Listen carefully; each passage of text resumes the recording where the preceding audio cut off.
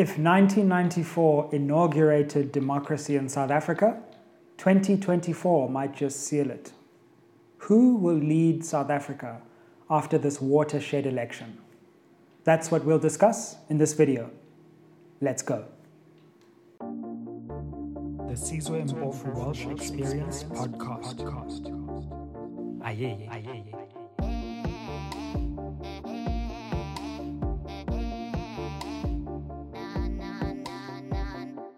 Spread the fire. Welcome back to SMWX. And as you know, we have a partnership with the Mail and Guardian where I write a column and create a video based on that column. So check the description below for the column that's been written for this month, in which I cover a set of 4 scenarios that could play out after 2024. We know 2024 is going to be a landmark election, an election in which the mighty ANC might relinquish its majority for the first time since 1994. But we've given less thought to what could happen and what kind of coalitions, what kind of political partnerships could result as a result of the ANC losing that majority. And so in this video, I want to explore 4 potential scenarios. And I'd like to know in the comments below, which of these scenarios do you think is the most appealing one? And if you have any other scenarios that you'd like to share with us, then let us know down in the comments below as well, and we can discuss and talk. My comment section is really quite something, so I'm looking forward to seeing you all there. I like to say the comment section on SMWX is better than reading a newspaper, so there you go. Well, maybe not if it's the Mail and Guardian, but you know what I mean. So let's get into the first scenario. The Sizwe Mpofu Walsh Experience, SMWX. The first scenario is, and I'm assuming here, that the ANC falls below 50%, right? It got 45% in the municipal elections if you total all the votes. So let's say it's around there. The first scenario is an interesting one. It's a government of national unity. Now, a government of national unity actually happened in 1994. Mandela's first cabinet actually included politicians from the National Party and the ANC. So a government of national unity is basically when all political parties come together and they form a government and a cabinet. So you could have a cabinet which had people from the ANC, people from the DA, people from the EFF. Now, imagine this scenario on the other hand. Cabinet could consist of, let's say, the ANC. So if the ANC gets the most votes in the election, then they would keep the presidency. But the party with the second most votes, let's say it's the DA, would get the deputy presidency and some other ministries. And then the party with the third most votes would get ministries, etc. And you'd have a shared cabinet of cross-party partnerships. But imagine that some parties didn't join the cabinet. They rather decided to lead in parliament. So imagine we had a coalition cabinet with ANC, DA, Action SA, but we had a parliament which was led by other opposition parties, let's say the EFF, the UDM, and the ATM. Imagine suddenly the EFF was in charge of parliament, and instead of disrupting, the onus was actually on them to maintain order in the house. Wouldn't that be a twist? The interesting thing about that would also be that Parliament would then hold the executive accountable. And one of the main problems we've had with our Parliament is it's just a rubber stamping institution that doesn't actually hold the government accountable. So if you put different parties in charge of Parliament and the cabinet or the executive arm of the government, you would actually get an interesting tension which might promote accountability. Can you imagine that? What do you think of that scenario?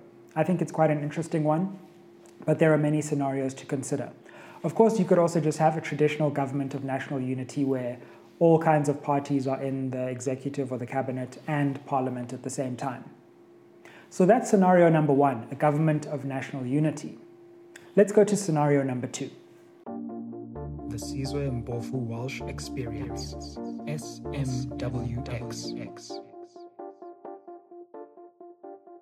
Scenario number 2 is an opposition coalition. Scenario number 2 is an opposition coalition. What would that mean? That would mean that the ANC is effectively ejected from power and thrown onto the opposition benches. And I have to say, there is a certain amount of appeal to this. Imagine all those old, tired ANC politicians who have been lecturing us for the last 30 years, finally being cast out from power.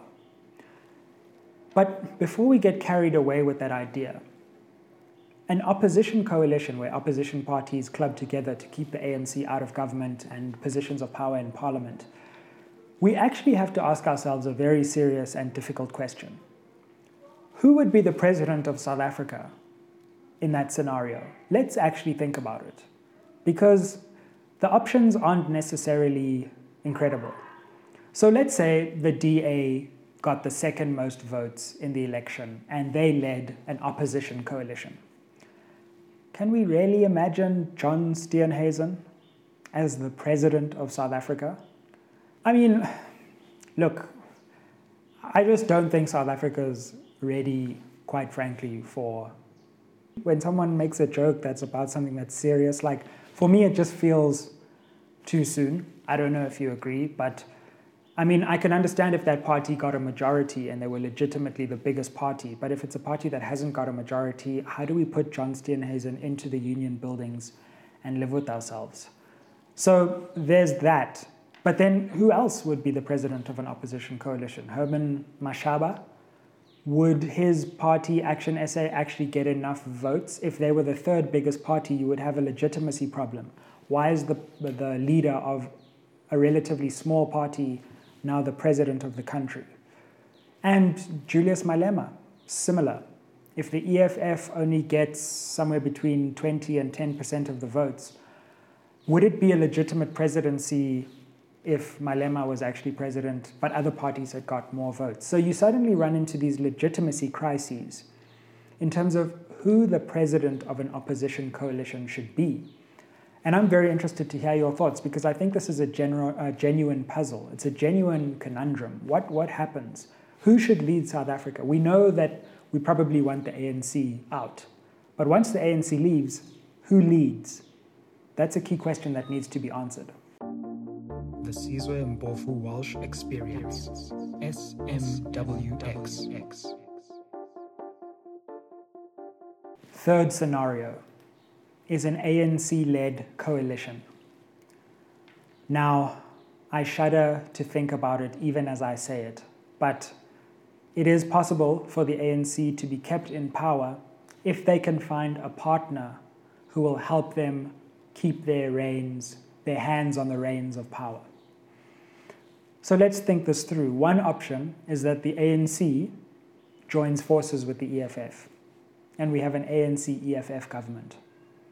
Now, the problem with that for the EFF would be they would always be accused of bringing the ANC in via the back door, of rescuing a dying ANC, and potentially of even protecting a corrupt party, which would then be given power again. And that could irreparably harm the EFF's image. The same for any other potential partner who would bring the ANC back into power. Another very serious option is the IFP. In fact, if we look at the 2021 local and municipal elections, if you combine the ANC vote and the IFP vote, you just squeak over the 50% margin that would be needed to form a government. But again, the IFP would be crucified by all people in South Africa who would say, we have removed the ANC from its majority and you're now bringing them back and subjecting us to more years of potential load-shedding, corruption, and unaccountability. So the problem with an ANC-led coalition is that whoever joins the ANC to keep it in power will suffer serious harm from the majority of the electorate who would not prefer that outcome. So that's the third scenario. What's the fourth? The Sizwe Mpofu Walsh Experience, SMWX.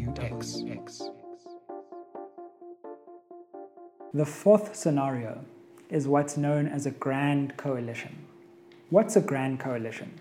A grand coalition is when the two biggest parties in a country come together to form a coalition. So in the United States, that might be the Democrats and the Republicans coming together. In the United Kingdom, that could be the Conservatives and Labour. In South Africa, that would effectively be, and imagine this, the ANC and the DA going into coalition to run South Africa. Now, you may think this sounds crazy, but leaders from the two parties actually said that they were thinking about this, or at least intimated it after the 2021 local elections when coalition agreements were happening in different cities. But both parties opted against it because they knew that 2024 was coming and that might be the moment when they needed each other. In fact, if you look at the way that the DA has been acting around President Ramaphosa, you'll actually see that they've been quite supportive of him. Well, at least until the Pada disaster happened. They were very supportive of President Ramaphosa, and this could have been because they were actually eyeing 2024 and hoping that they would be able to use Ramaphosa as a figurehead for a grand coalition government. So Ramaphosa would remain president, Steenhuisen would maybe be deputy president, and other cabinet posts would be shared between the two parties. Now, although these two parties look like they are diametrically opposed, they often agree on more than they would care to admit, especially in their practice, if not in their rhetoric. And so we may have a situation, depending on what happens with the ANC leadership race and the survival of President Ramaphosa, that the ANC and the DA look around and say, hey, if we come together, we can have an unassailable majority. The drawback of this, of course, would be that Parliament would probably be even more weak than it is now.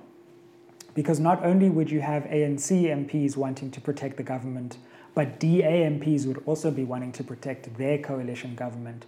So we would have very little parliamentary accountability, in my view. Of course, this would be a gift on a silver platter to parties like Action SA and the EFF, who would turn around and say, well, look, the ANC and the DA are partners now. We are the true alternative to these elite parties. And I suspect they would grow rapidly in the period after 2024. So those are 4 scenarios for how things could play out in South African politics if the ANC loses its majority in 2024. There are some things that we should consider that could complicate this picture. Firstly, there are independent candidates who may play a significant role depending on what happens with electoral reform in this election. Secondly, we also know that often new political parties emerge that we can't predict. And so there may be new entrants on the political landscape that could steal away some votes from the big parties. Either way, we as citizens do need to be thinking about what is the optimal coalition after ANC dominance. Make no mistake about it, we're entering a new era, but the shape of that era is still up for grabs. And it's something that we should be debating, considering, and discussing. So I look forward to your thoughts in the comments below. Like, share, subscribe. Comment on SMWX on social media. I will retweet you. And let's keep the fire spreading. Why do we say spread the fire? Because this channel and platform has always grown by word of mouth. It's not about big advertising budgets and people telling you to support this channel. You spread the fire by spreading the fire to your friends, family, and telling people about this channel. And that's how we've grown to 30,000 subscribers and more. So thank you for taking us to that milestone. See you at the next video. Hope you read the column. Ayeye. The Sizwe Mpofu Walsh Experience Podcast. Ayeye.